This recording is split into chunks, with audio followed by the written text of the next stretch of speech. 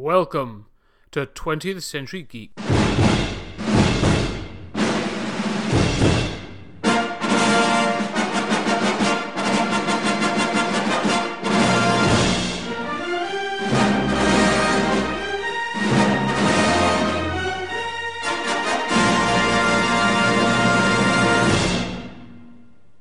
Ladies and gentlemen, welcome to 20th Century Geek. I'm your regular host, Scott Weatherly. This episode, I catch up with friend of the show, Julian Darius, to discuss one of Alan Moore's less talked about works, Miracleman. But before we get into the review and discussion, it's important to know how this series came about, and just a little of its complex history. In the 1950s, a British publisher, L. Miller and Sons Limited, had a license to reprint Captain Marvel comics. You'll probably better know the character as Shazam at the moment. This was a huge financial success for them. This, however, came to a crashing halt in 1953 when the American publisher of Captain Marvel, Fawcett Comics, agreed to stop publishing the character after a court case determined that he was too similar to DC Comics' Superman. Not wanting to stop the flow of cash, Miller asked in-house artist Mike Anglo to create an approximation of the character for them to use. The result was the first proper British superhero, Marvel Man. Using old Captain Marvel scripts and some other unused material, they continued to publish stories right up until 1963. The character then stayed dormant until 1982, when Des Skene started publishing Warrior magazine, a new sci-fi and horror comic anthology, and wanted to have a modern superhero strip in it. After discussing ideas with several potential writers, he received an outline from one of the other writers on the magazine, Alan Moore. Moore outlined a complete arc for the character and how his appearance in 1980s Britain would affect the people around him and the wider world. He also wanted to introduce a more realistic concept than that of the 1950s version. Des was impressed by the proposals and pushed forward with Alan's story as Marvel Man. The story and strip started to receive good word-of-mouth response. However, it wasn't to last. Two key things happened. The first was that despite popularity, Warrior was not making enough to survive and came to an end in early 1985, with Marvel Man's story incomplete. The rest of the story was to be completed under the banner of several other publishing houses. The second was that Marvel Comics took notice and demanded that the character have a name change. This was a disagreement that went back and forth and wasn't completely resolved until Marvel actually took control of the character in 2013. Now, we have covered some of the history, and I think it's time that I hand over to me and Julian to discuss the series in a lot more detail.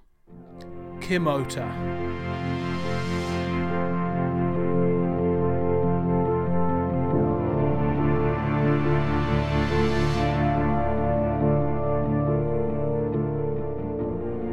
Julian, welcome back to the show. Appreciate you coming on the podcast again. It's my honor, Scott. I love your podcast, and it's my absolute pleasure to be here, especially to talk about Miracleman. Yeah, this is going to be an interesting subject. So, as you say, we're going to be talking about Miracleman, and specifically, we're going to be talking about sort of, so it's Miracleman from the sort of the 80s onwards. We may cover some of the origins, but sort of the Alan Moore period onwards of a complex character and some of Alan Moore's earliest works. So we'll dig straight in really. So what's your sort of first exposure to Miracleman? That is amazing for me to think about because I think it changed my life. It was Eclipse, and I was not really aware of Eclipse.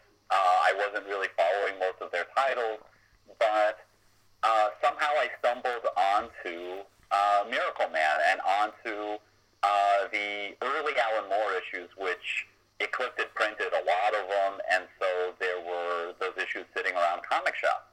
And I was aware of Alan Moore, and I thought, oh, I didn't know about this, I'll read this. And it just blew my mind. I loved the multiple stories in a single issue. I loved that they were doing, each chapter had a kind of like different feel. Moore did some of that same stuff of changing perspectives or narrative style in V for Vendetta. And it blew my mind, and I just tracked down everything. I tracked down the trade paperbacks and, the Neil Gaiman stuff, and just loved it. And it became sort of, I was already schooled in revisionism and kind of, Watchmen and Dark Knight, but the idea that there was basically another Watchmen sitting out there that nobody had read, and that for my money was kind of more interesting in some ways, just completely blew my mind. What was yours?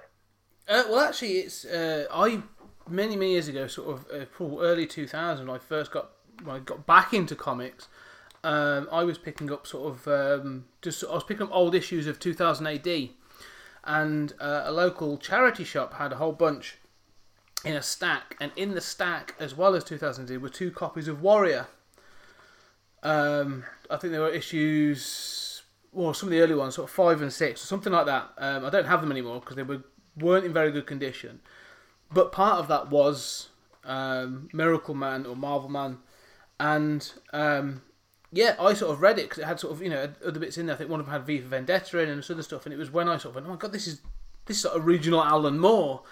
And like you say, it was interesting because I'd never heard of it. I wasn't as well versed as I am now, and as you did, sort of, I went to find out more about it, and then I knew bits and pieces, but I never could find any.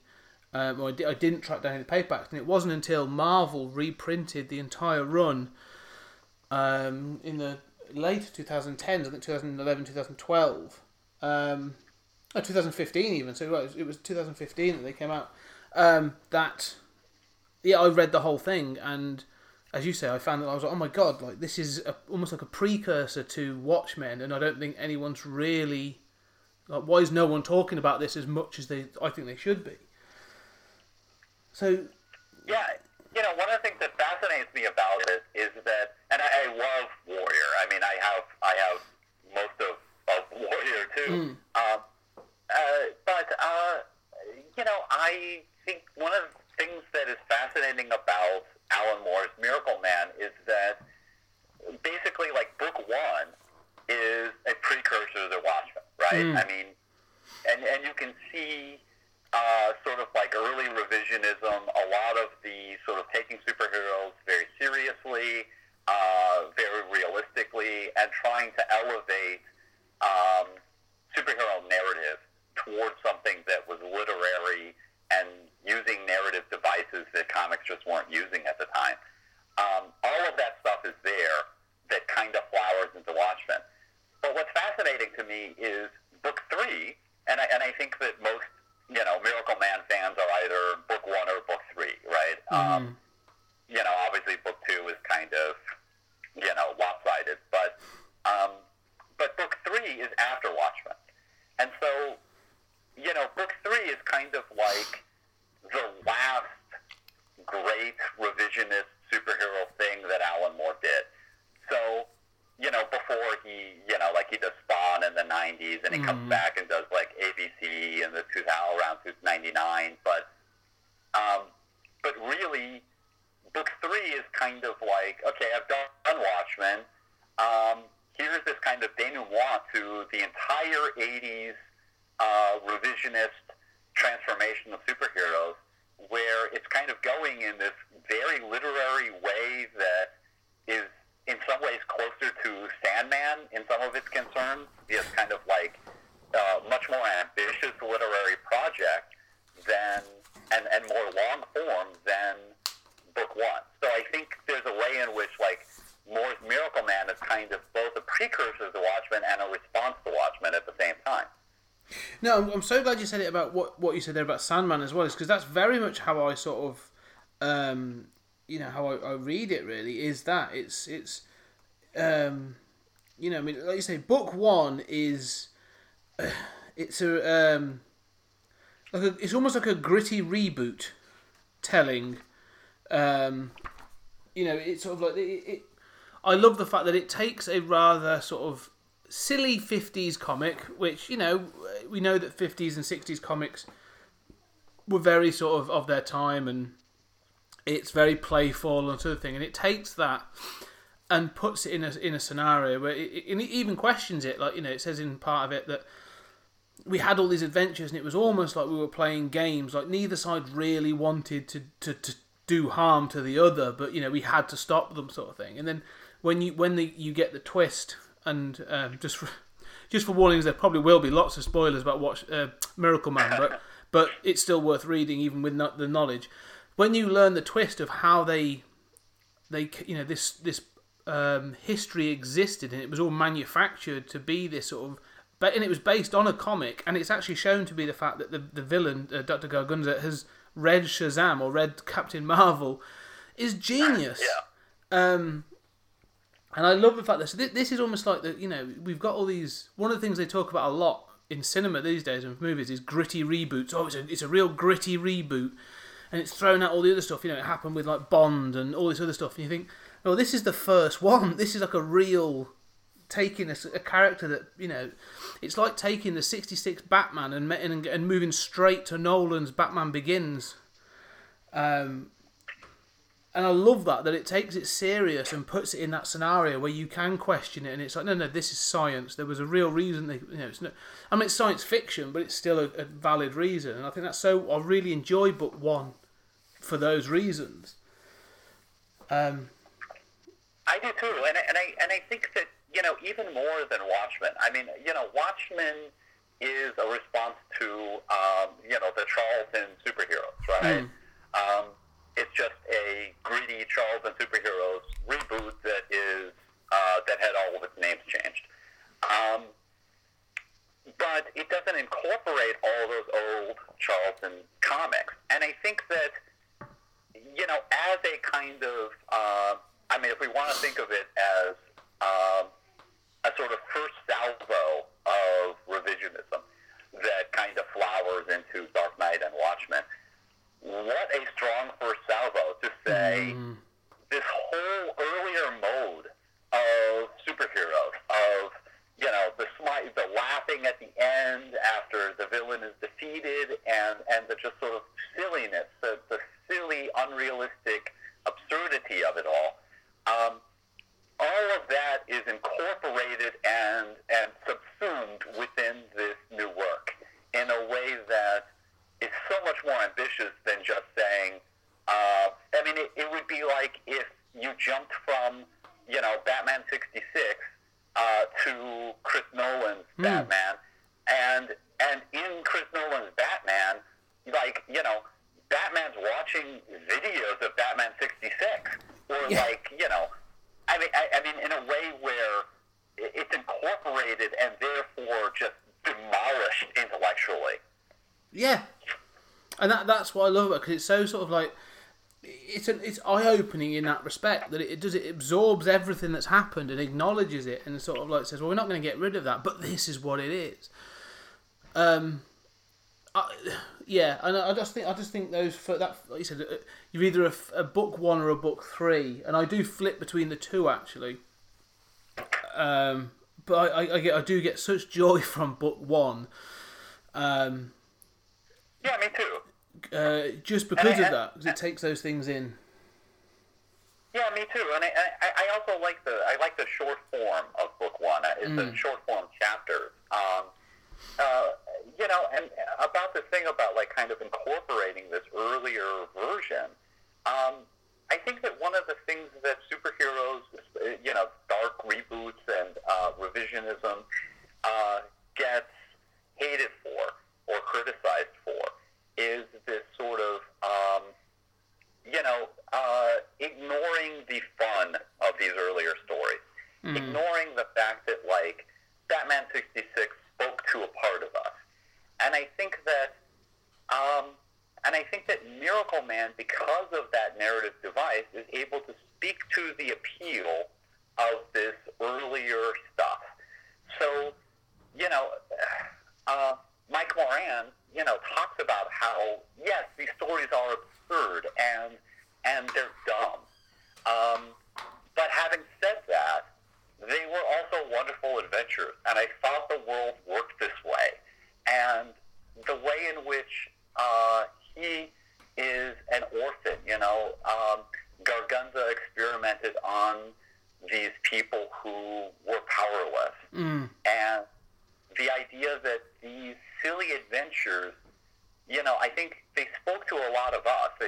Speaking for myself, they spoke to, a wounded, sad kid. And for a lot of these superhero stories, you could, no matter what your home life was, whether you had parents or had a sad home life or were just depressed or whatever, these were stories of bright adventure and wonder that spoke to a part of you. And I think that sort of innocence, that sort of appeal is usually just ignored in these dark stories. And in Miracle Man, it's incorporated in a way that I find much more satisfying. Well, the thing I find most interesting about the sort of the book one is what, like you say, is that you said there about Mike Moran when he talks to his wife, and he's trying to explain when he first sort of he says Kimota for the first time in the book, and he goes home and he is Miracle Man, and he explains everything to her, this past. And he explains that sort of, I was given this power of the universe of saying the magic word and all this other stuff by this being, this grand physicist or whatever, this extraterrestrial physicist. And she laughs at him. And she's like, this is absurd. And he says, it is, but this is my life. Like, I appreciate how absurd it is, but this is what I remember. And like you say, so they do sort of incorporate it. But then I say that the thing I like is when they do find out that was a fiction, and actually all of that was their entire time was actually spent, or at least the majority of the time was actually them spent in a comatose dream state. It makes it more tragic, because he's saying like, this is my life, this is what I remember, this is my existence, and to have that taken away, like. Not only is he experimentally taken out of the world, but then he finds that his life is actually a fabrication, is even more tragic, really. Yeah, I think so. And it reminds me of, so many stories that really have only become popular since 2000, like, The Matrix. And now there's a complaint that, in Hollywood, a lot of pitches are sort of like, what if everything you knew was wrong, Well, Miracle Man was doing that in the early 80s. Yeah. And yeah, I do find it tragic, and I find it a touching allegory for growing up and kind of growing out of superheroes, because in a lot of ways, when Mike Moran is talking to his wife, I mean, that is a lot of superhero fans back in the day, before we had these movies and acceptance of the genre. We had to negotiate those conversations and say, I kind of like Batman, Yeah. And, and our friends, kids who were older or our girlfriends or whatever would say, this is absurd and stupid. And we would say, yeah, but, Spider-Man was bitten by a radioactive spider, and that seems normal to us, right? Yeah. And then, our girlfriend or whatever, our older brother or whatever would say, yeah, radioactivity doesn't work that way, right? And it would kind of suddenly dawn on us, oh yeah, that's dumb, isn't it? Yeah. Yeah. Yeah, it's true. I mean, that's one of the things I like as well about the whole series, and we'll get onto the wider themes. But it seems to, like you say, Miracle Man and Miracle Man more than Mike Moran, sort of, he has an overreaching arc that obviously concludes with him living in Olympus. And I think it's funny that when you look through like, and I'll be interested in your take on this. It sort of struck me reading it again as you go through books 1, 2, and 3. It almost goes through that sort of the certain archetypes. So in book 1, usually you get that the origin, and you get the sort of as a reboot, moving on from the original sort of the silliness into the seriousness. And then he gets a sidekick, or at least he sort of thinks he gets his sidekick back in Kid Miracle Man, which they twist that, and then in the comics, obviously that's the thing, is you have a lone superhero followed by the sidekick, and then they introduce in book 2 the dog, Miracle Dog, which again is a twist on that stereotype, especially in the Superman books of like, okay, well you've had the sidekick, and now you've got the dog, the pet thing, so whether it be Ace or Crypto. And then in book 3 they introduce the female equivalent, so you get Miracle Woman, and again they put a twist on that. So it's almost like the books follow that, as I would expect from almost like the 60s and 50s and 60s books of introducing people like Superboy, Supergirl, Crypto, or Robin, Batwoman and Ace, or Aqualad and whatever, and Mira. It's that's the trope of those characters are introduced, but then they're twisted. There's that Miracle Man or Alan Moore twist on them, and I thought this was the first time I noticed it reading this time round. Yeah, I mean, I think that's certainly true, and I haven't thought of it as a kind of progression like that within those 3 books, but I've got to think about that more. But you're right that it has that same sort of like accumulation of the Miracle Man family, and the thing is that Miracle Man family was always part of the old Nick Anglo stories. That's part of Captain Marvel was. I mean, there was a comic, Marvel family. The Marvel Man had his Marvel Man family. Yeah. And so perverting that, twisting that, incorporating that in some way was sort of key to Moore's idea of updating Marvel Man and updating this what he saw in his original pitch as sort of the first British superhero, sort of reclaiming the superhero for Britain in a way, and being proud of being proud of his national story of the superhero, that it wasn't just America.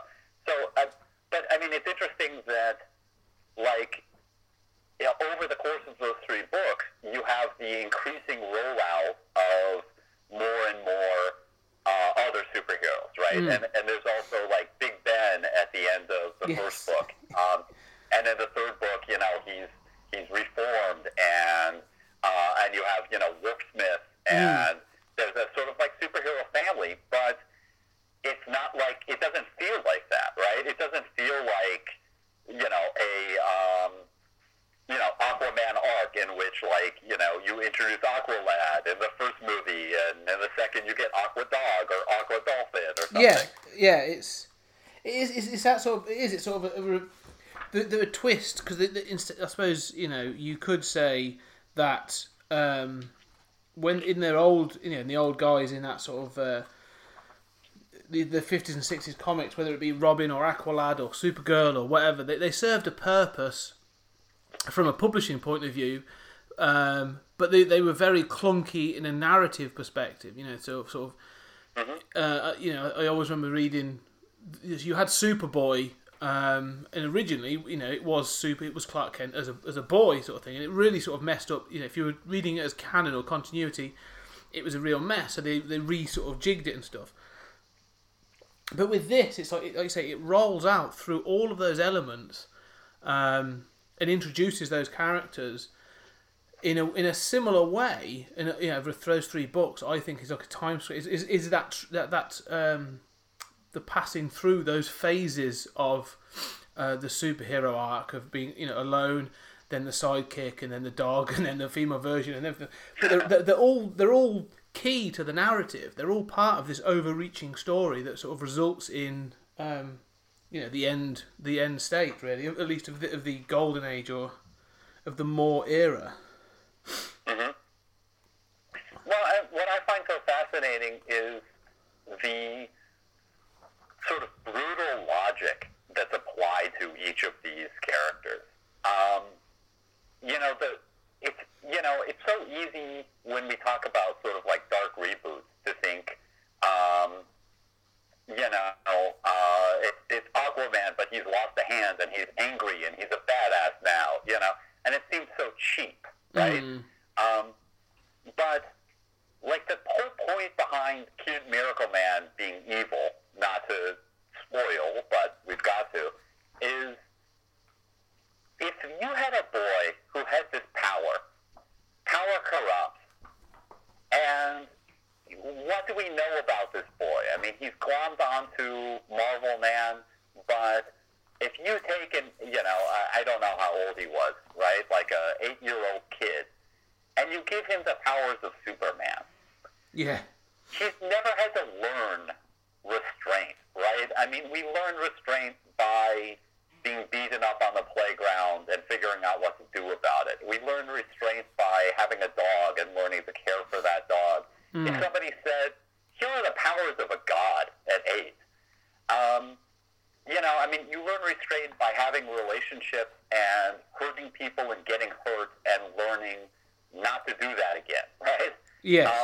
Or how to be better. That 8-year-old boy never had to learn to be better. And so the way in which, like one of the things that revisionism, was very interested in was the ways in which superpowers would deform human psychology. So you see that in Watchmen with, like, Dr. Manhattan, right? I mean, he loses touch with his humanity. You see it in Rorschach with, the idea that basically a guy who goes out and beats up criminals like Batman is not, in a costume, is not going to be psychologically well. Yes. But he's also going to encounter things like a kidnapped girl being killed that are going to push him further over that edge. And with Kid Miracle Man, it's this idea of power corrupting. And with Miracle Woman, I love that she's smarter than him. Yes. He has these like inherited notions. He has so much sexual repression. He is much closer to us. And she is kind of somebody who doesn't have all that baggage and says, yes, I have power. I don't have to be cruel about it. I don't have to be deformed in the way of Kid Miracle Man. But I also don't have to be quite so beholden to these humans. Yeah, I also think, like you say, the choices they make. I mean, like you say, it's the human version of I forget his name, something Bates.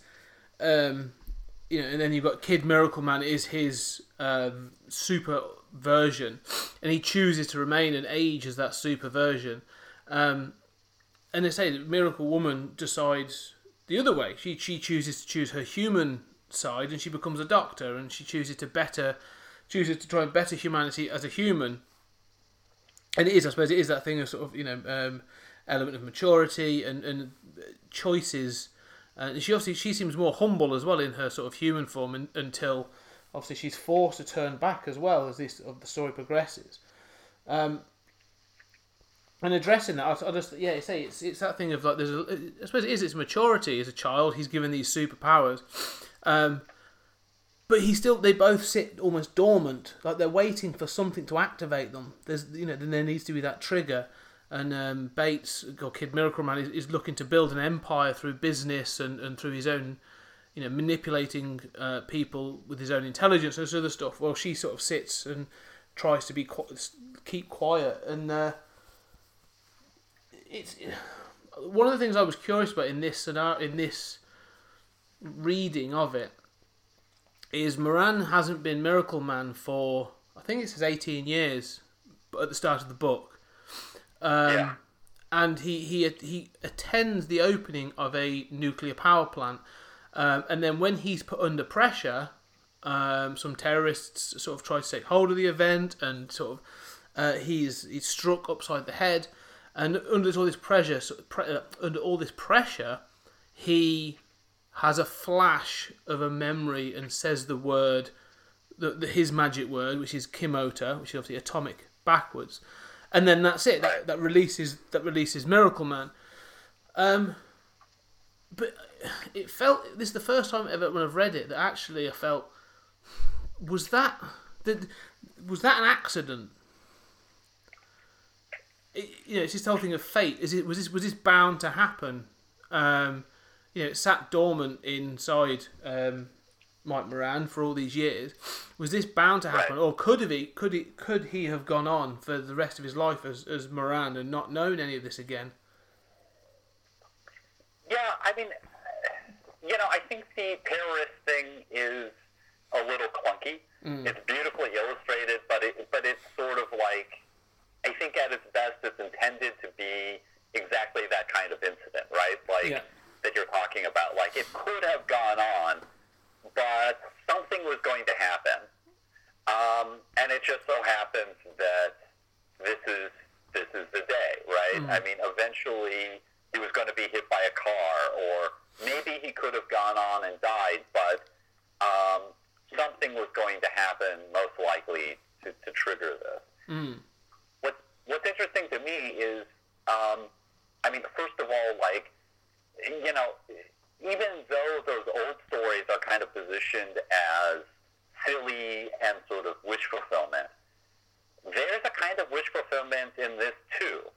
And it's there in the Neil Gaiman stuff when Gaiman talks about the religions of this new world, and it's there in the Alan Moore stuff when during the fight with Kid Miracle Man in number 15, the penultimate issue of Alan Moore's run, when the narrative just stops and it kind of incorporates the Warpsmith story that had since been ruled out of continuity, although it didn't need to be, where, it's just sort of the narrative stops and says, here are the different versions of what happened here. And there's a kind of hint that in this sort of mythologizing that, I remember, there's a hint that, maybe Mike Moran, this is all in Mike Moran's head. And Mike Moran is dreaming us. And he had, a brain tumor or something. And this whole, turning into Miracle Man at the end of that, chapter 1 is a sort of wish fulfillment. And similarly, the way in which Mike Moran is emasculated, his wife is more successful than him.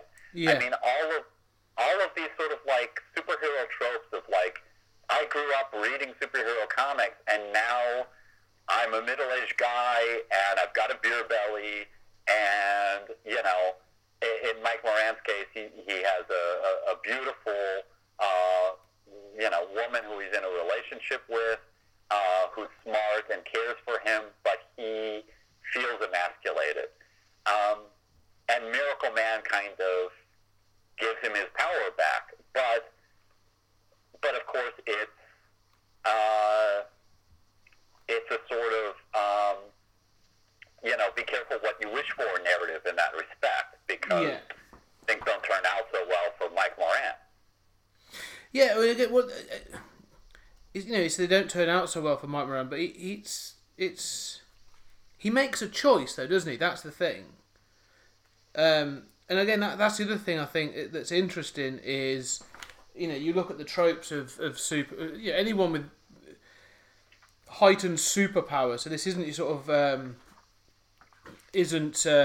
Batman. This is Superman kind of level. Mike Moran, he chooses in many ways almost to commit suicide. Yeah. He acknowledges that actually, of the two options, there's a better choice to be made here. Where actually, I'm not contributing. To the breadth of humanity that the things that Miracle Man could So really, I should step aside and let him do what he does. And so there's almost like a nobility in that as well. It's sort of, it's an acceptance of your position, like you say, and it's I suppose is it the darker side of that wish fulfillment? Like, I wish I could be Superman. I wish I could, but then you think, well, actually, you've also got to accept that I'm not as good as that. Right. Yeah, I mean, I find that kind of a heartbreaking, intensely beautiful sequence. And and here, I have to kind of talk about, like Superman and sort of, I think that, I mean, these things are for me, to me, Miracle Man is not just a story that makes certain narrative choices. It's a kind of manifesto about what the superhero is and what are good choices in a superhero story. Yeah. It is almost an article of faith for me that if you run the Superman story forward, he's not going to be Clark Kent forever. Yeah. He loves Lois, but, I mean, think about it. He has X-ray vision. Like the way in which we, like couples talk about how much they fart around each other. Or, it's that kind of like, does this kill the romance? What if you could see inside somebody? Yeah. You're looking at their internal organs. I mean, this, and not only that, but, you still love that person, but you can fly. Yeah. You can look at the Earth from outer space. I mean, you have a totally different perspective.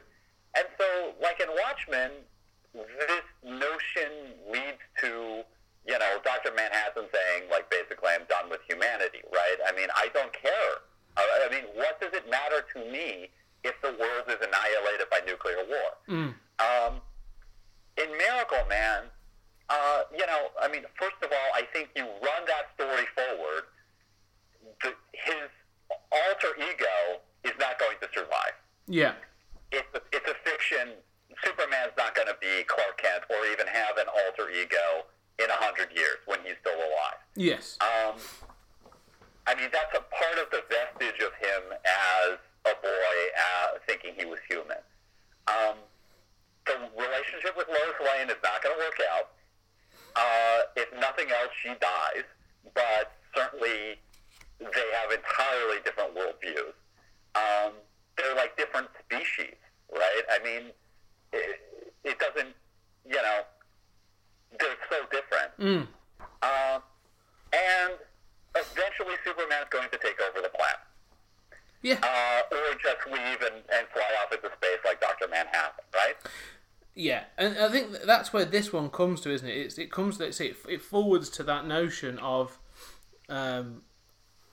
if you wound forward, like, he stays as Miracle Man or he stays as Superman, that super character, he's got super intelligence and super abilities.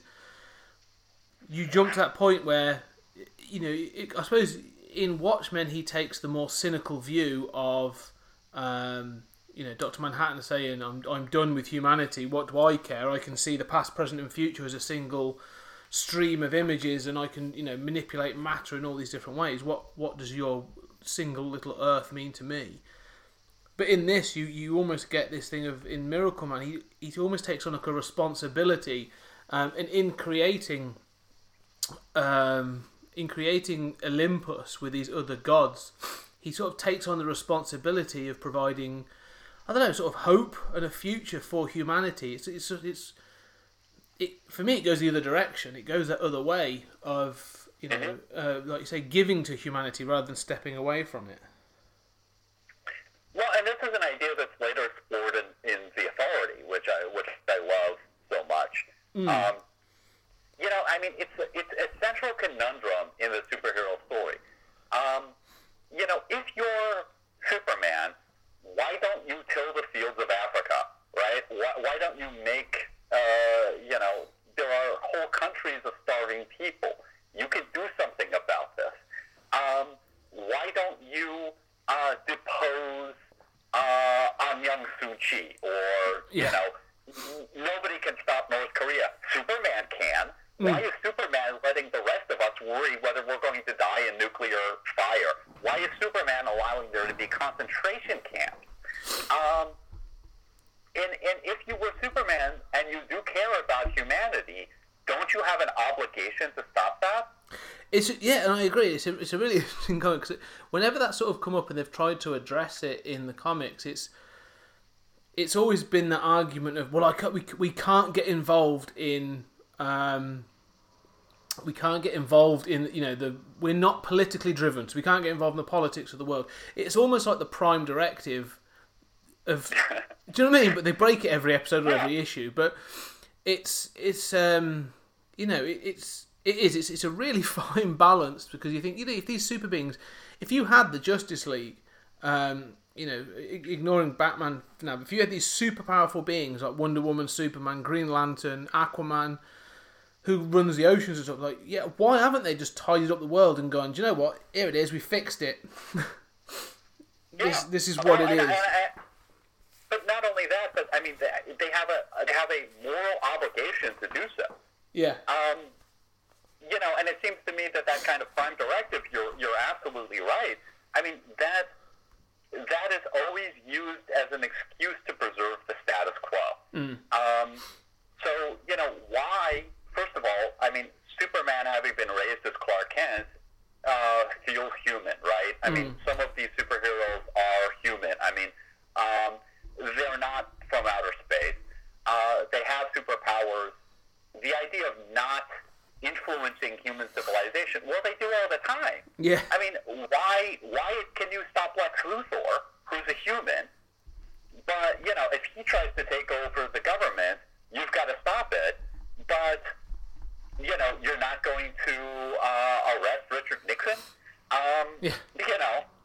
Well, it goes to... I recently did a review of The Dark Knight Returns, and one of my biggest issues with that book is the use of Superman. It's wound forward, as you say, and Superman is allowing himself, he's being used as a sort of a secret weapon, almost in a Dr. Manhattan kind of way, by the US government. And so this idea of him being the sort of the balanced, the big blue Boy Scout, is thrown out the window, because all he is a tool of the Americans' foreign policy. Yeah.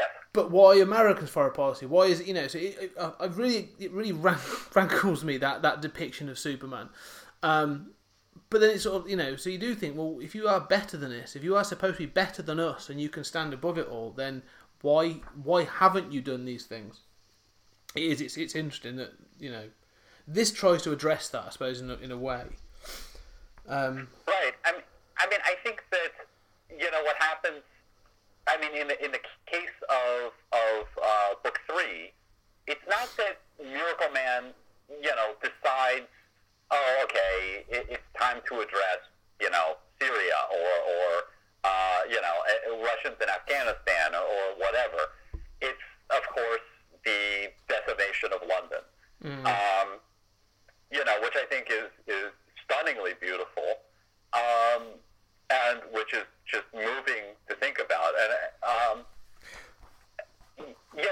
it's that gets at another central problem of the superhero, which is, if you have, Magneto, right? If you have, guys like this, the world is going to change. Yeah. I mean, that's true in Watchmen, but, there's this kind of deformation of history. Run this story forward far enough, and,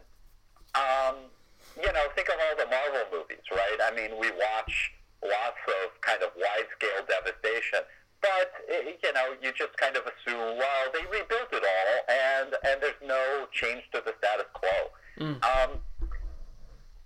The idea that imagine if in the first Avengers movie, you see the civilians die. Yeah. You see how devastating. I mean, you want to talk about, Tony Stark has PTSD in Iron Man 3? What about every person in the world watching what happens to a metropolitan city, to New York City, as it's being invaded? 9/11 is nothing compared to this. The world's religions Yeah. Policy is going to change. The world is fundamentally different after this in a way that makes 9/11 look like a blip. And the idea is that, yeah, there are going to be casualties. This all-powerful Superman-like villain is going to destroy a major city, and a city that means something, especially in a British narrative. Well, it's interesting. There are a couple of things to sort of to pull on that thread. Is well, firstly, if you think of Man of Steel, the Zack Snyder film, and it does it. The depictions of destruction at the end of that film, you say about the Avengers, and the Avengers is an incredibly sort of, like I say, but that's an invasion. That's it's an invading army. It's like a blitzkrieg. That is almost like the Blitz, the British Blitz on New York from an alien invader. And so I can sort of see that as a sort of, the Avengers aren't going to be blamed or aren't going to be seen in a specific way because they are the protecting force. And they haven't chosen the battleground. The battleground's almost been chosen for them. However, when you watch Man of Steel, and it ends up being, granted there's the two world changes, machines, whatever, but the majority of the destruction ends up being done by these two these super beings, these aliens that come down and just cause mass destruction. So the fight between Zod and Superman is epically destructive. And like you say, it became a massive debate of this thing of like, well, they fought through that city, and I don't care how many times they tried to say, oh, these people got evacuated, and they did this, they did that. No. Thousands, hundreds of thousands of people were killed in that city. And so when you see the ramifications of it when you see things like Batman's response in Batman v Superman, and you see people sort of like decrying Superman, I'm almost like, yeah, no, you're right, because he is. The irresponsibility of that, I don't care how you describe it, like, he could have done something differently. And so, I understand that then killing Zod is his only option, and I get that. But the destruction that's gone before it, like, you're right, that would change the world view of, oh, okay, well, now actually we live in a world where there is a being that if they wake up in the wrong mood, they could destroy everything. That. Right, but I think also, like, there's criticism of, like, well, Superman's not concerned. There aren't scenes of Superman grabbing people who are falling and saving them. But when you have Superman and Zod hitting each other, they're going to punch each other through buildings. Mm-hmm. And you see that, you've always seen that in Superman comics. Mm. But they're always flying through offices and conveniently nobody's hurt. Yeah. They're going to hit people. Superman is going to remember smashing through human beings. This is going to change him psychologically. There's that wonderful sequence in number 15 where there's a caption and Miracle Man says, "I'd like to say that I checked the car for whether it had people in it, but I didn't." Well, before we get onto the violence, because onto the way it's depicted, because Alan Moore, this is one of the skills of Alan Moore. I think this is why it's so good, and why I think this book is so impactful. I say book 3 is so impactful because it's told in flashback. To be clear, so it's the narrative is Miracle Man sort of relaying this as a sort of as a narrative, like he is remembering it. And we talked about there's a centre page. I'm just looking at it now actually, but there's 2 pages. There's the first page, double page spread of Mike Moran giving up his life to become Miracle Man. Like he's made that choice to become Miracle Man full time. That's where you see that him releasing that power onto the world is a choice because he feels it's a benevolent choice, and it's like you say, it's a really sort of thought-provoking sequence. What you find on the next page, in something to remember, is that it's Kid Miracle Man, so it's his former sidekick that destroys London. But Kid Miracle Man was defeated to an extent in the book 1, and was captured and trapped inside the psyche of the child Bates. I forget his name, Bates. but the kid, and he's in a mental institution, and so what you learn is that through, and this is horrific, but so you've had this sort of like benevolent choice to help the world by becoming Miracle Man. Again, this is the thing of Alan Moore twisting things.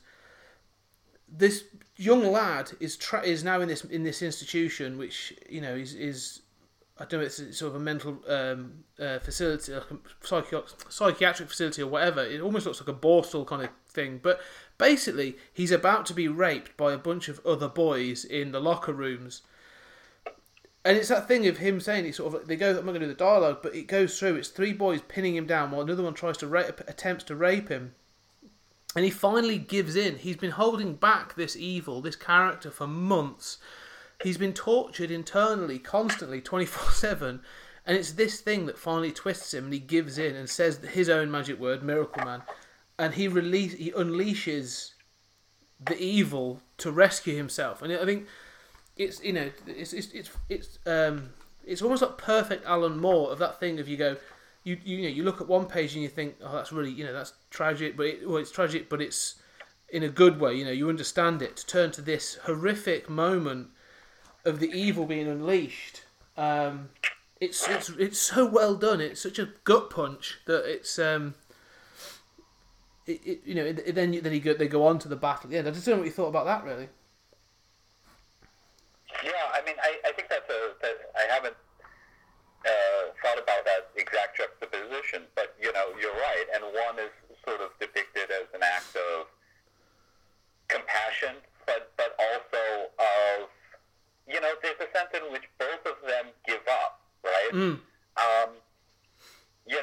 Mike Moran gives up on, his human self who has lost fingers. I mean, he's lost his wife. Yeah. He knows that there is no place for him in a world with Miracle Man. Yes. He doesn't make sense anymore. He can't measure up. And so there's a kind of surrender, there's a kind of, it is a suicide, but there's a kind of sense of just having run to the natural conclusion of this story. I'm exhausted. And then with Bates, I mean, that, inevitably, something, it's like you were saying about Mike Moran with the terrorists, that something's going to happen. Mm. Not all of these institutions are good places. And I think that, while maybe that sequence, you could say it's a little stereotypical, it's certainly hard to read, but there's a kind of surrender that he does too. And I feel as if both characters are kind of surrendering to a sense of narrative inevitability, that you run this story forward enough, Clark Kent doesn't make sense. You run the story forward enough, and of course, when all you have to do is say the magic word, at some point Bates is going to say the magic word. Something's going to happen, and this evil is unleashed on the world, and the world is never the same. There's such power in, I say that word, and I unleash the superhero. Yeah. And, in that quote from Nietzsche, right? I give you, the Superman. He is this lightning. He is this madness. Using the Captain Marvel trope, the Marvel Man trope of just this one word unleashes the superhero on the world, and what's going to happen is the world will never be the same. Yes. The world is going to be traumatized. I think it's so powerful. I agree, because I think that because the way it's then relayed in the next part is, Bates, as you say, Bates is released, or Kid Miracle Man is released on the world, and he just goes, and the level of destruction that's depicted in this book is, there are pages that you say that are beautifully illustrated, but almost hard to look at. That they're like some depiction of hell. They're absolutely horrific in some of the details. Yeah, absolutely. I mean, there's those armless people wandering through the wreckage, you know? Yeah. And we haven't mentioned, John Pottleton, who, just turned in brilliant work, especially by 15 and 16. Yeah. It's and that's what I'm saying about this book. It's just, people talk about Watchmen so often, and not to downplay that at all, because it is an amazing book, but this is, I believe, on par with it. I mean, I've just found the panels you were talking about, and just to read this. So this is the narration from Marvel Man. It says, "There were so many vehicles, all trying to get out of London. My apologists have claimed that the car I first hurled at Bates was empty, those who'd been inside having previously escaped. I'm sorry, but that isn't true." And so it's like you say, it's the brutality of this is actually he's actually saying, they admit this is a war. This is an out-and-out war between two godlike super beings, and we are just sort of, we are just in the way until this is done. Yeah, I mean, we're rats on the battlefield, and humans are dropping shells from mortars on each other. What can those rats do? I mean, we are that irrelevant in a world of superheroes. And that's exactly it. So, so when it comes to the end, and there's a great again, Alan Moore with his mirroring and sort of roundabout. The book starts with an image of John Bates. It's Johnny Bates. It's Kid Miracle Man sat in his initial destruction, legs crossed, cradling the severed head of a woman he's clearly killed, and the book ends with Miracle Man sat in the wreckage sometime later, cradling a skull that's clearly decomposed since. And I just think issue 15 is just so well done. And it sort of rounds out to the finale. Sort of the final book almost acts like an epilogue to tidy all things up. Yeah, and I love that epilogue. But, I mean, I'm amazed by how many just sort of grace notes and little touches are just perfect. For example, when Kid Miracle Man is unleashed again and he's destroying London, Miracle Man and Miracle Woman are playing. Yes. They are frolicking.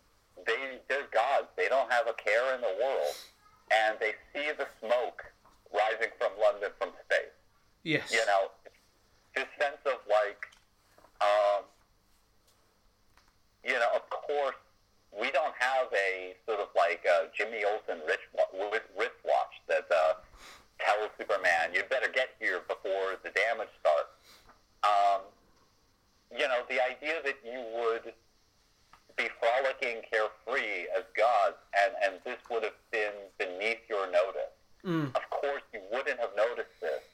And the horror of how many people have already died that you see the smoke from space.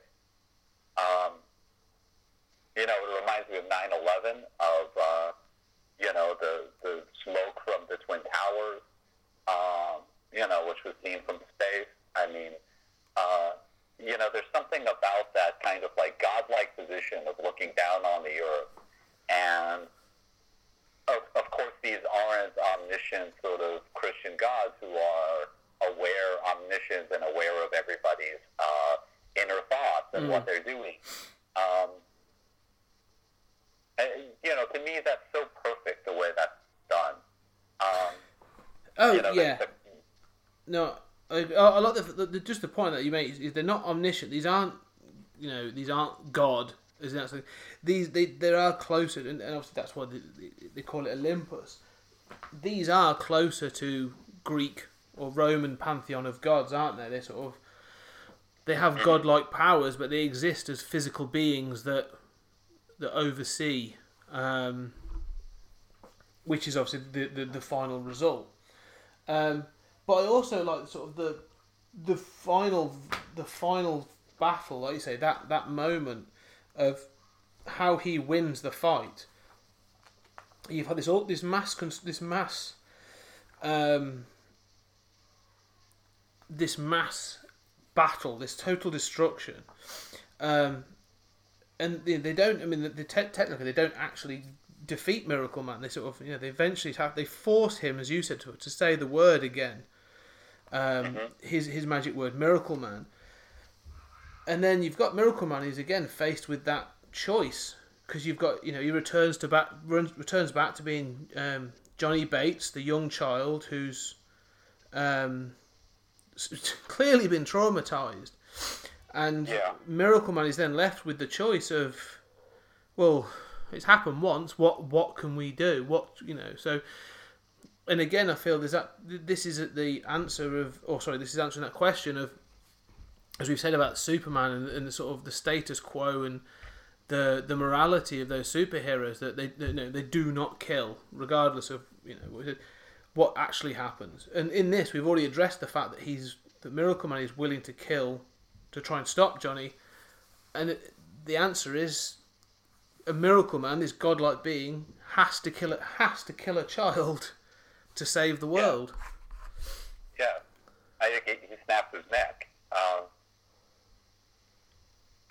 And then cradles the dead Johnny Bates in the midst of the wreckage of what his decision. It feels to me as if in book one he's making a decision as Mike Moran. He's still closer to that fantasy world of those old 50s and 60s comics, right? Yeah. In which the superhero doesn't kill. And of course, it's the right decision to kill this child. He has to. I mean, all of this blood is on his head for having let Johnny live. And in the midst of all of this, this can never happen again. And he has to make a different decision. And at that point, he's not the man he was. I mean, he's not the guy who's still psychologically half in Gargunza's fantasies and half in that old superhero world of primary colors. Now he's the revisionist superhero. Now he's a mature adult superhero who, is going to be faced with this kind of decision. And that's the thing, is the 16 issues, there were 3 books, it is all like one long story, and I find that it's a progression to that moment of we say that adult superhero, but it is almost like godhood, isn't it? It's that thing of taking responsibility and actually making that decision then to say, well, I'm going to use these powers not to just fly around and stop bank robbers or my own version of Lex Luthor. I'm actually going to use these powers to better humanity, to make the world a better place. Right, and I think that it's fascinating that London had to die for him to do that. That's not his first choice. But in the wake of this, in the wake of everyone having seen this, right? I mean, it's also his public outing. The fact that superheroes exist in this world is known to the British government, but it's not, there's some footage and there's some conspiracy theories, but it's not publicly accepted. And then London dies. Yeah.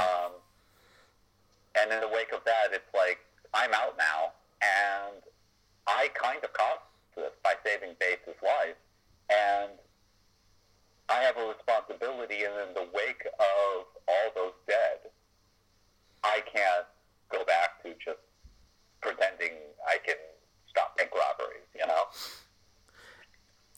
It's that thing of, if you wanted to sort of raise this up to allegory for the real world, you can look at Miracle Man as being, I know we're talking this through as a allegory for superheroes and sort of revisionists superheroes, but if you take it as an allegory for, like, almost, if you were to think of the the superpowers of the world, whether it have been the British Empire in its day or America up until recently.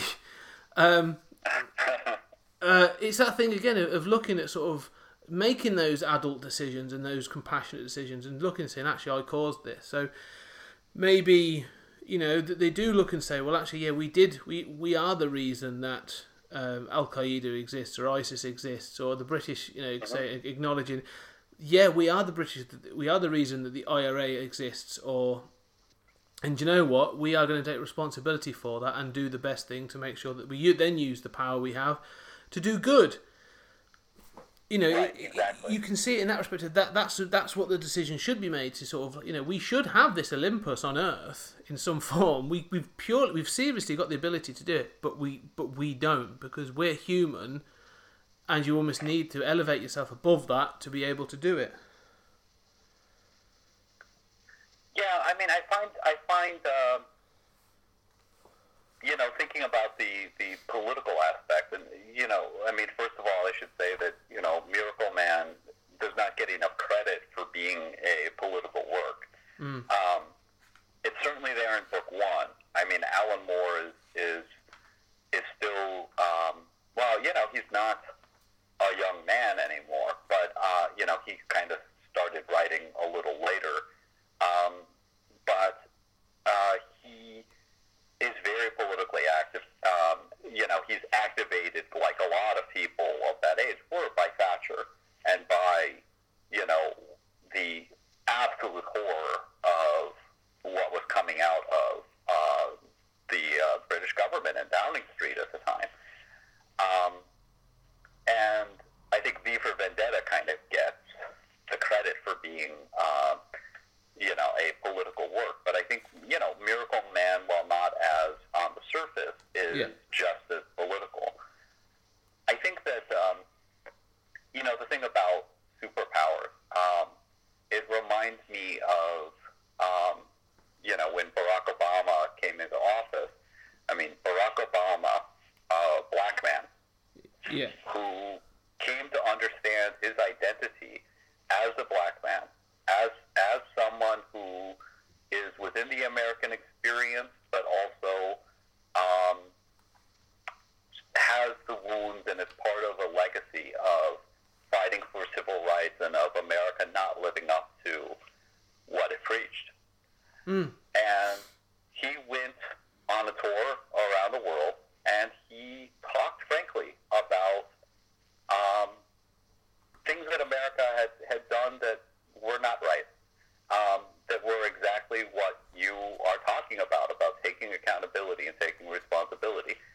And, I can't imagine anyone saying that he did not love America.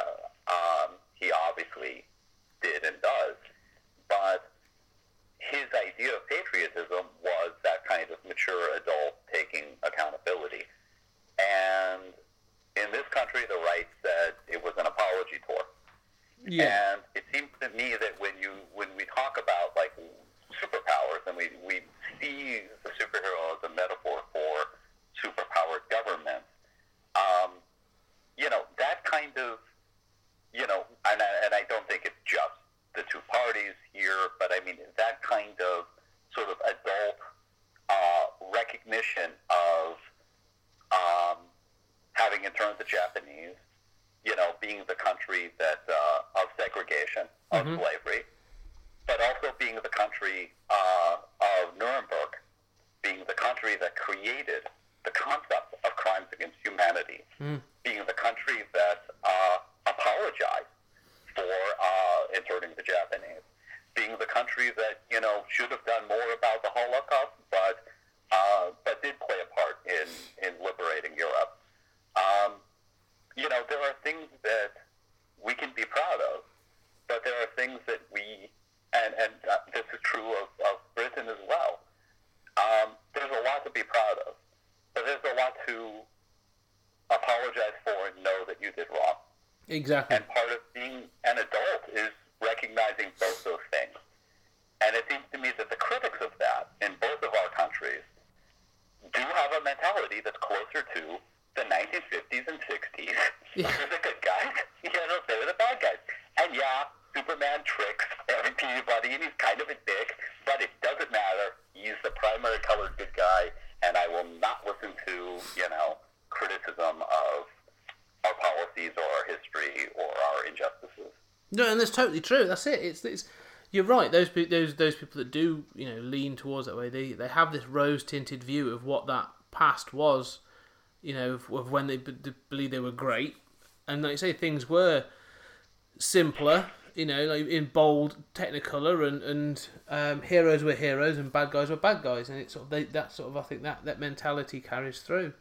But the fact is, like you say, Alan Moore, through Miracle Man and like V for Vendetta and later Watchmen, was raising these issues in the early 80s. So, like nearly 40 years ago, he was actually trying to have these conversations and say, we really should be looking at the world in this way, or at least there's an opportunity to look at the world in this way. And it's just, I do think Miracle Man, flies under the radar and should probably, I wish would be raised up in that respect.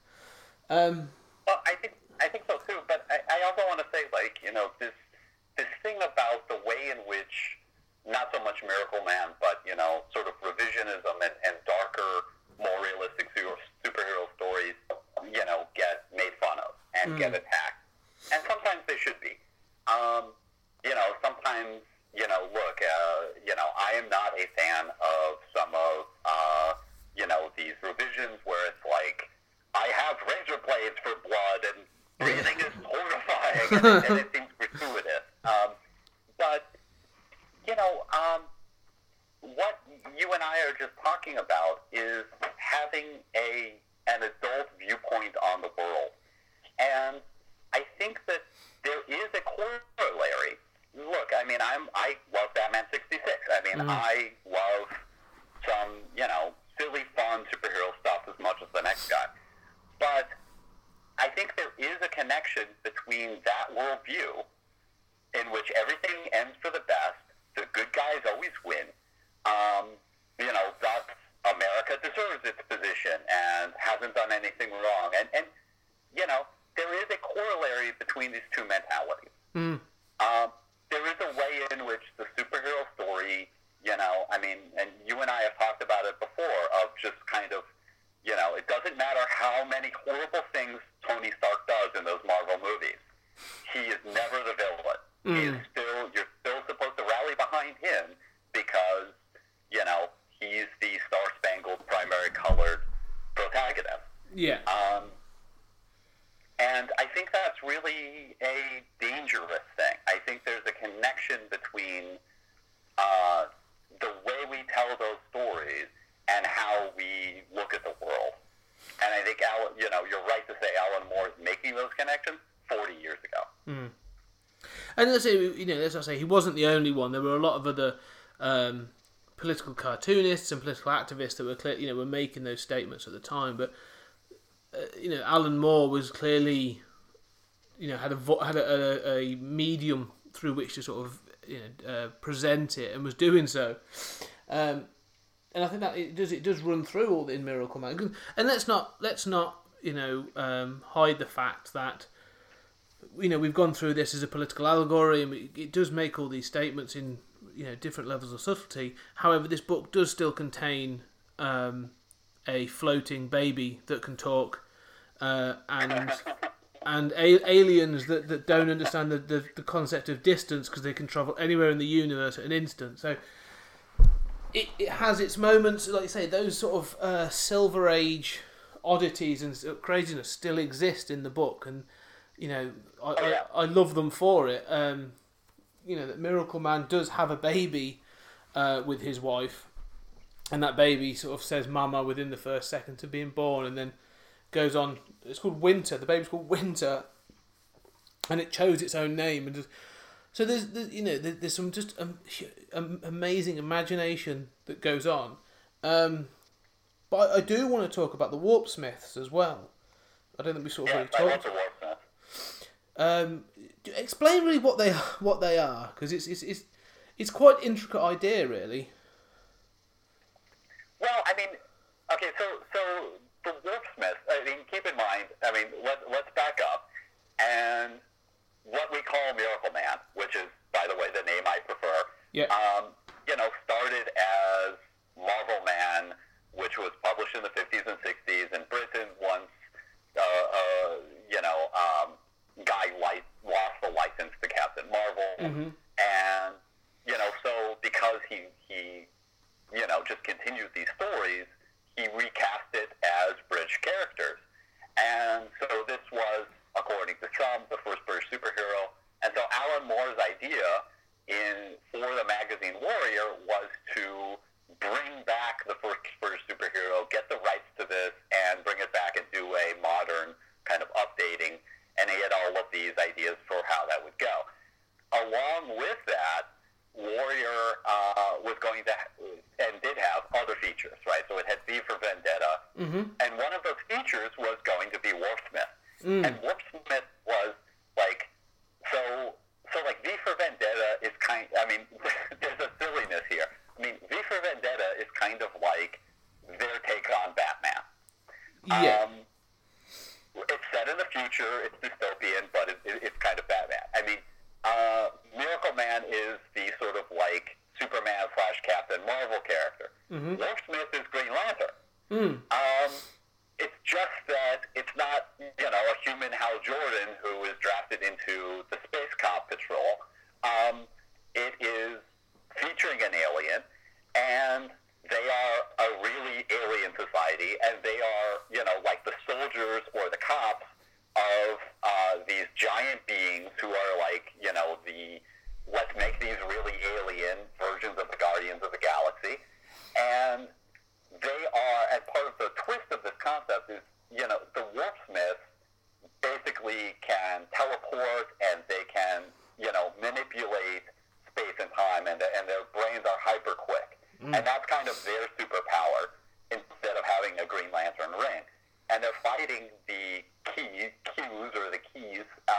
which they're engaged in this long-running, sort of millennia-old war with another species that is a species that can,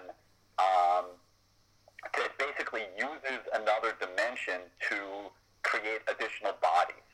So if the Warpsmiths are super fast and have these teleportation powers, the Keys have, like, you're in a fight, and you say, oh, I'm going to summon, like, the giant gunship body, right?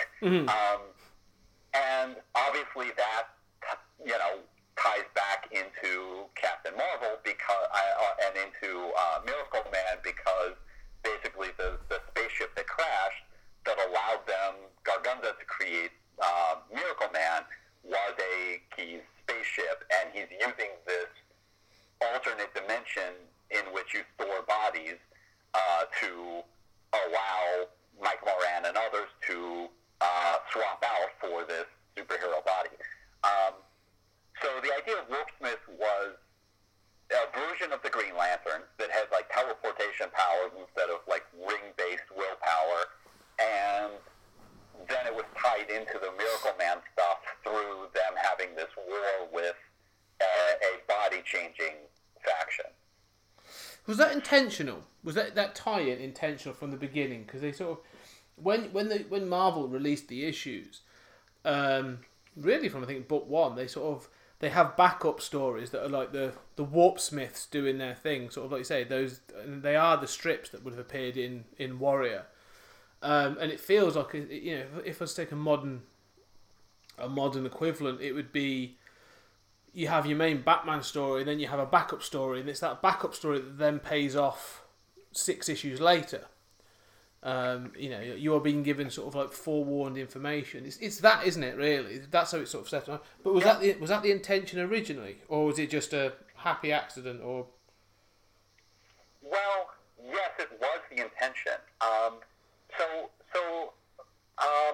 The idea was that these Warpsmith stories would roll out more regularly than they ended up doing. And ultimately, it was only a 2-parter called Cold War, Cold Warrior that was printed in Warpsmith.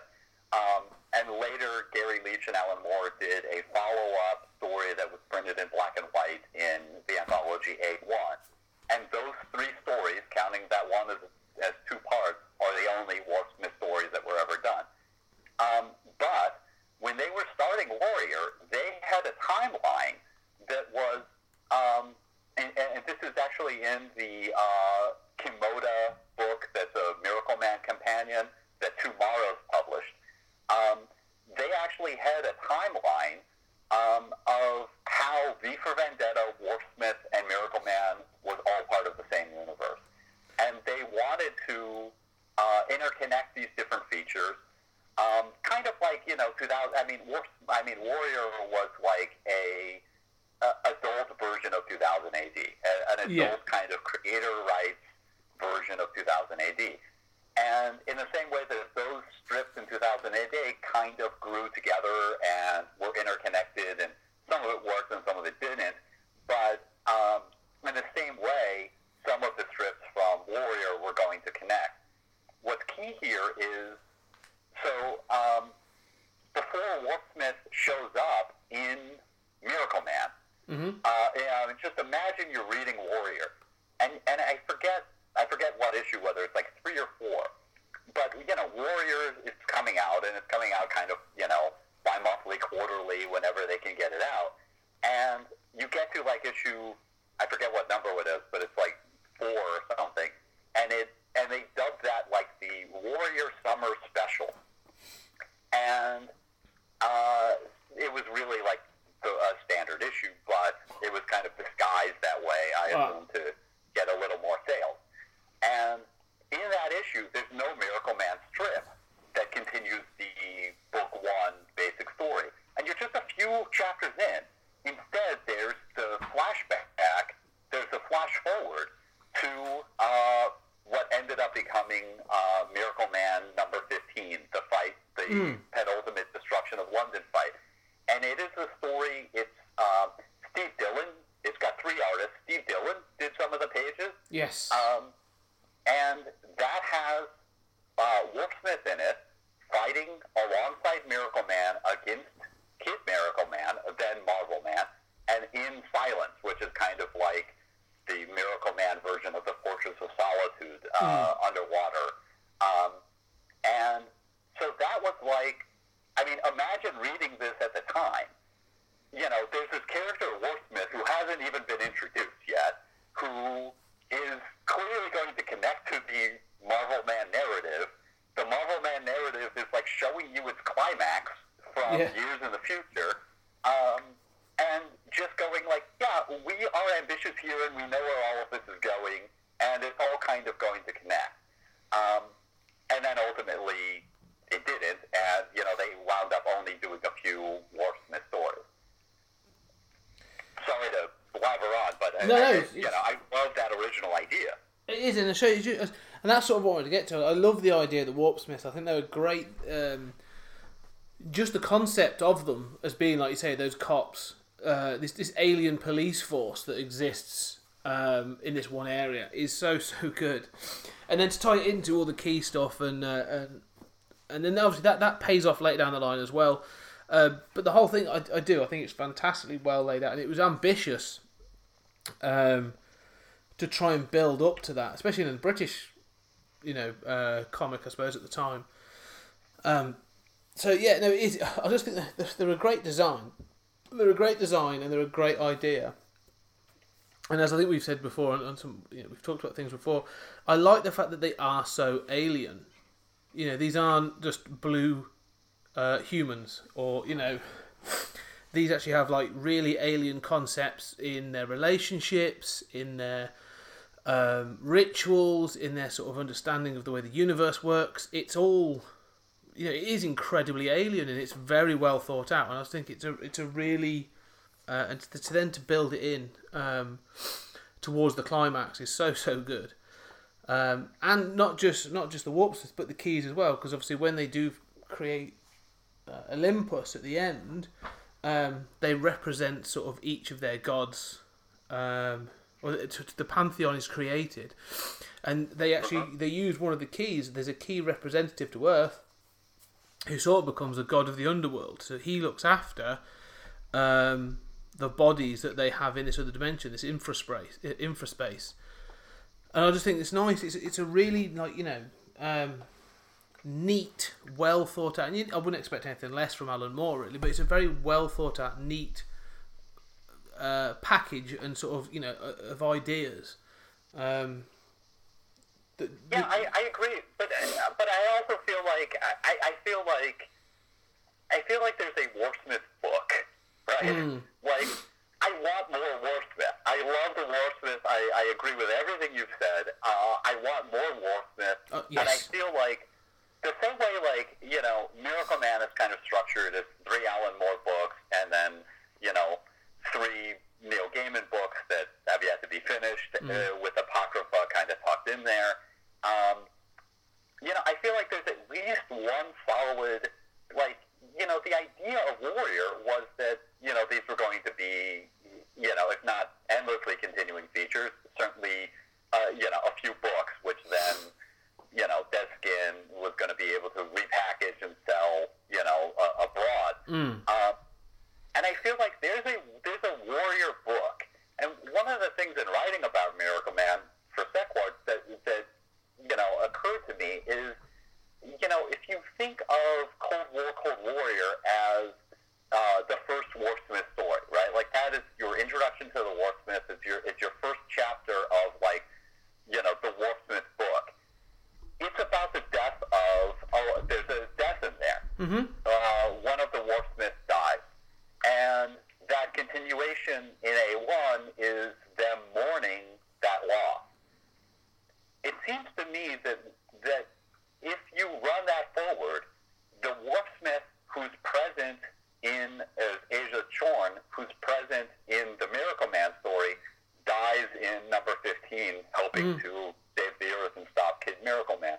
And it seems to me that there was a book there that begins with an unrelated death and ends with Asa Chorn's death.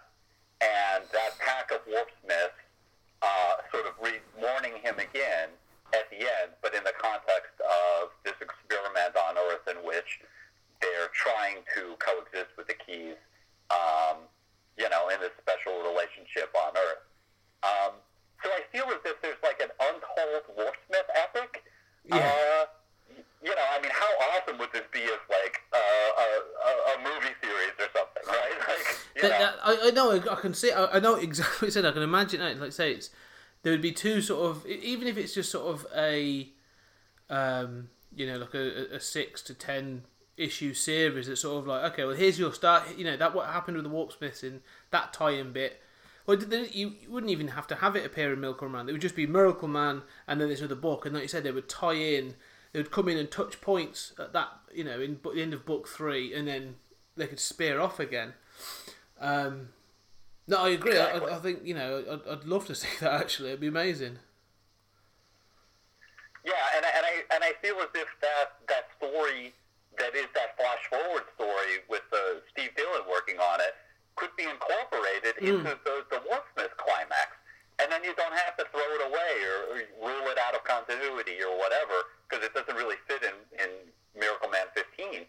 And you know how, when you have 2 superhero titles and they're both dealing with Crisis on Infinite Earths or whatever crossover it is, there are always, like, a few incongruities between the 2. Yeah. And the one in Miracle Man is told, like you say, in flashback anyway. We don't know that it's 100% accurate. So we kind of have, like, an issue worth of the, like, 6-issue or whatever Warsmith epic. And it's just never been done. But I kind of feel like I want that to exist, right? Yeah, no, I agree. It would. There's so much there to sort of, like, say, to unpick, and it shows how big the universe of this thing is. There's so much more you could do, and you keep getting glimpses of it. And I think, a Warpsmith's book would be able to explore that in a whole different way. In so many different ways as well, like different angles of it. That would be amazing. Yeah, I want Neil Gaiman to finish. We haven't talked about the Gaiman stuff. I know we're running out of time, but I love it. I think the Gaiman stuff is a masterpiece. I want him to finish that. I want a Warsmith book. I would love not? Maybe some female creators, because Miracle Man has, Liz Moran is maybe not given her full shrift. There's some a little bit of rapey stuff in there. What if Marvel did a Miracle Woman special and invited female creators to come in and do some Miracle Woman stories? I would love to see, not ongoing series that keep going forever and the stuff isn't up to snuff, but just a few of these things done and keep that quality up. And I think that would be in the spirit of Warrior and what it was doing. Oh, I agree. And there are so many fantastic creators today that really could contribute something brilliant to this. Like you say, but more than anything, like you say, we'll quickly touch on it. Maybe we're coming back to talk about Neil Gaiman stuff in the future. But like you say, this book, the Alan Moore era, sort of comes to a close, and it brings it to a point of Olympus. Like, you now have these gods on Earth, and you do wonder where it can be taken. And Neil Gaiman, being Neil Gaiman, takes it in a very Gaiman-esque way. Really, it's not. There's no. I'm trying to think. I don't think there is any sort of there's no sort of fisticuffs. It's not big punch-ups. It's not that.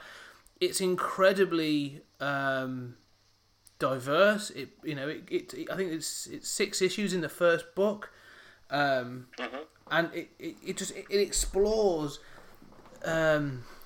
different ideas of how the world has now changed with these gods, living among us. And it has some of the most beautiful issues. Oh my God! Both written and the artwork, and we will. It deserves just those 6 issues deserve a real deep dive. I think we will have to come back and talk about this separately, because they are. In fact, actually, one of the things I was going to mention is reading in book 3. I think it's the first part of book 3, maybe issue 11 or 12. There's a moment where obviously Miracle Man is sort of walking around what we learn and become to learn is Olympus, and he talks about things. So he mentions that people come to request favors. Humans they go on a pilgrimage to come and request favors, and there's another one that talks about. It actually mentions that there are now fields of windmills that are used to generate power. Which now there are, but in that there's people that live in those windmills and sort of live and maintain them. Both of those parts form an issue for Neil Gaiman later on. He uses both, so he's obviously read through it and just picks out those little nuggets and turns them into an entire issue each. So each has 2 issues worth of material, I think, and they are wonderful. I mean, the one. I don't want to get into it because I want to talk about it again later, and I think it's another couple of hours talk. But just the one of the pilgrimage that those people take to finally meet and ask Miracle Man and ask for the favour is he doesn't really appear in it to the very end, but you get a journey through Olympus, and it's outstanding. It's so well written and so well constructed, and beautifully illustrated. That's Mark Buckingham, yes. And he tries to do like a slightly different artistic style with each story, and that's where they, there's a man going to Olympus who's who's losing his daughter, and Miracle Man can do anything, right? I mean, why can't Miracle Man save my little girl? Is that beneath his concern? Yeah. How do you? These issues, these questions of like utopia, are fascinating. What does Miracle Man choosing to pay attention to? Some of it seems capricious, and I think of you're right. I so often think about how everything in the Gaiman stuff is like there in the Alan Moore stuff, and it's just a scene, a character coming back to things and fleshing them out. But when Alan Moore turned it over to promised it to Neil Gaiman several years before he had completed it, Neil Gaiman basically hadn't written anything. I mean, he might have done Violent Cases, but that was about it. And Alan Moore was going to turn it over to him, and he said, "There's just one thing. I've eliminated all conflict. I've killed, the lead villain, and I've created a perfect utopia and eliminated all conflict by the end of my run. So good luck with that." Yeah. And I think the fact that Gaiman could turn that story, and Gaiman doesn't bring, he kind of, it's clear that like some version of the villain was going to come back by the end of Gaiman's run. But the Golden Age, which is book 4, the stunning success of that, the stunning beauty of that, to me put such a lie to, like people saying, "Oh, well, we've got to, make Spider-Man or Superman not married anymore because it's just, we can't figure stories to tell of that." Neil Gaiman did the Golden Age, in which there's no conflict, right? It's all about the human condition. I thought it's beautiful and masterful, and I think of it so often. Why can't writers, and superhero stories make interesting stories that are challenging like that in these challenging circumstances? And I think it's like you say, it's the fact that it's both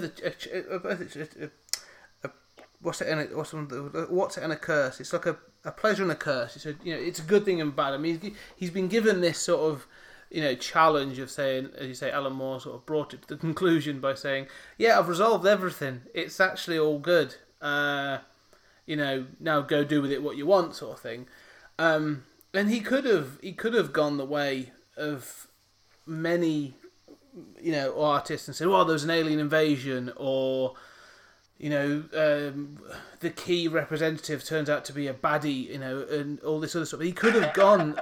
He could have gone that sort of way, and it could have been quite cheap and quite thing. I mean, but this is Neil Gaiman. It was never going to be that. But he does. He takes that challenge and he builds on something. And one of the things that sort of I think is amazing about that the 4th book in this is that it's clearly building to something else, because it's almost like building a foundation stone. That first book, the 4th book, is him sort of taking those characters, those little nuggets, like they go on. There's a humans going on a pilgrimage to ask, to literally fall at the feet of God and ask for favors, or the story of the man who lives in the windmill, or the traveling through the world of the dead beneath Olympus, and that's where you find out there's another Gargunza, and all these other stories.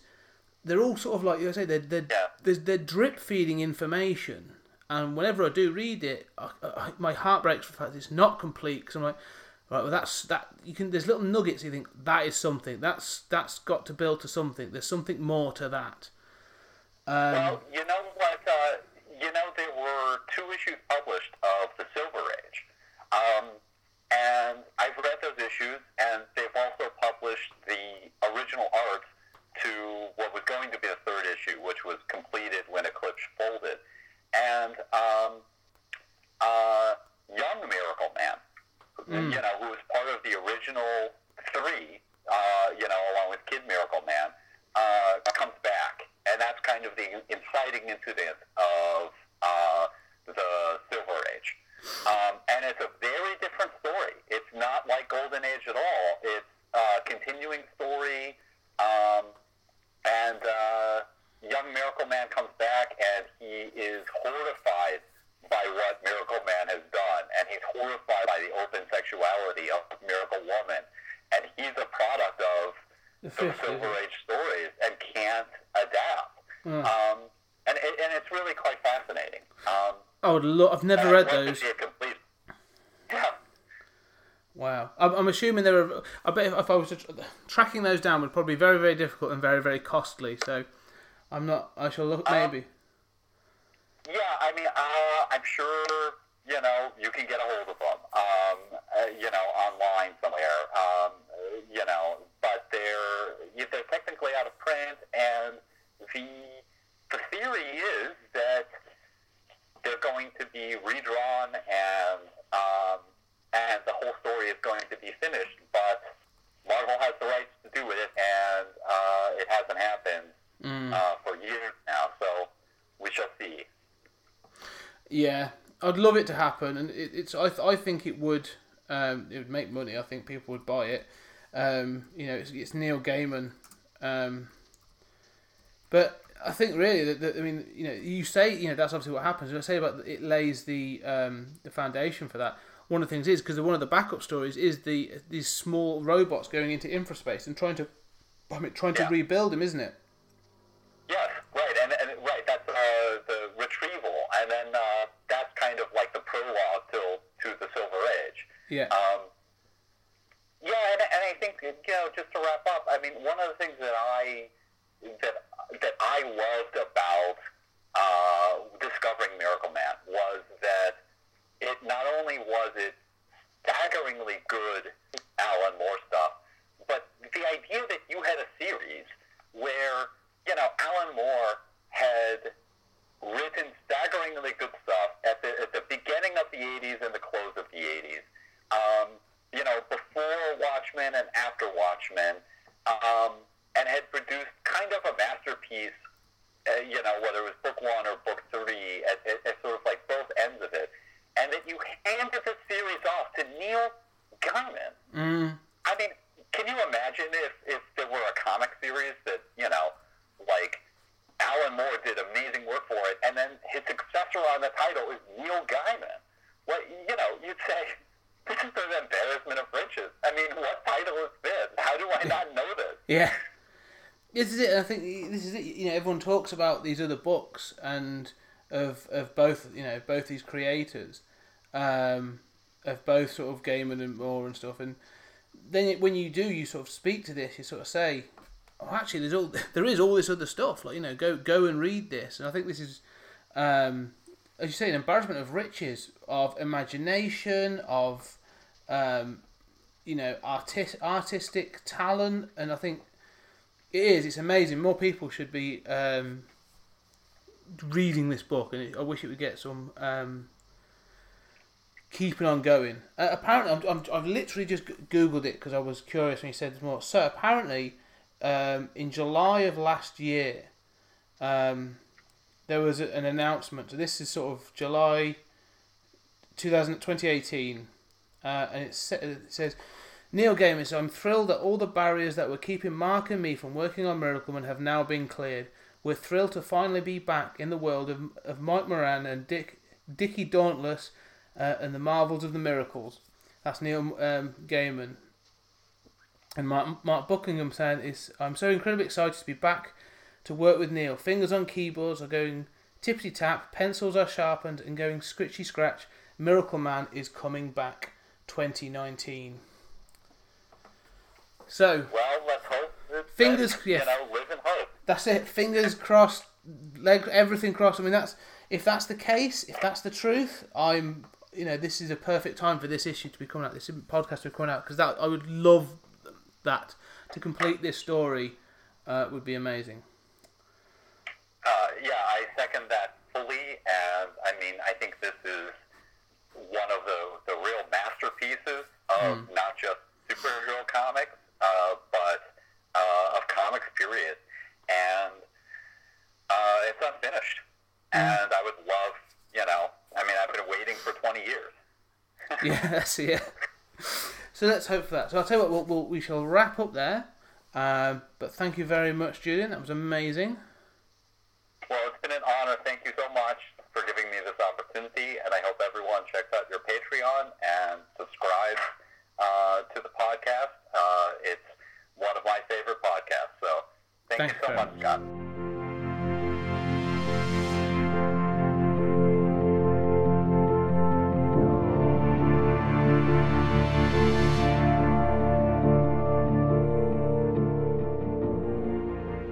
Okay, guys, there we have it. A full, in-depth review of what I consider to be one of the best works by Alan Moore. I hope you enjoyed our discussion, but if you have any thoughts on Miracleman, please let me know. Get in contact. Email me at 20thcenturygeek@gmail.com or find us on social media, Twitter, Facebook and Instagram, all under 20th Century Geek. I always love to hear from you and continue the discussion. Also, 20th Century Geek has a Patreon page. I would love to say that I'm a perfect being creating a test tube that has been able to build a multi-million-pound business empire. Unfortunately, that's not the case. So any and all donations are greatly appreciated and help keep this podcast going. If you don't want to give money to 20th Century Geek, that's fine. We now have an Amazon wish list for all the books that we could use for researching future episodes. If you're feeling generous, there are some great books on there, and we love second-hand books in 20th Century Towers. Thanks for listening, guys. See you next time. Kimota!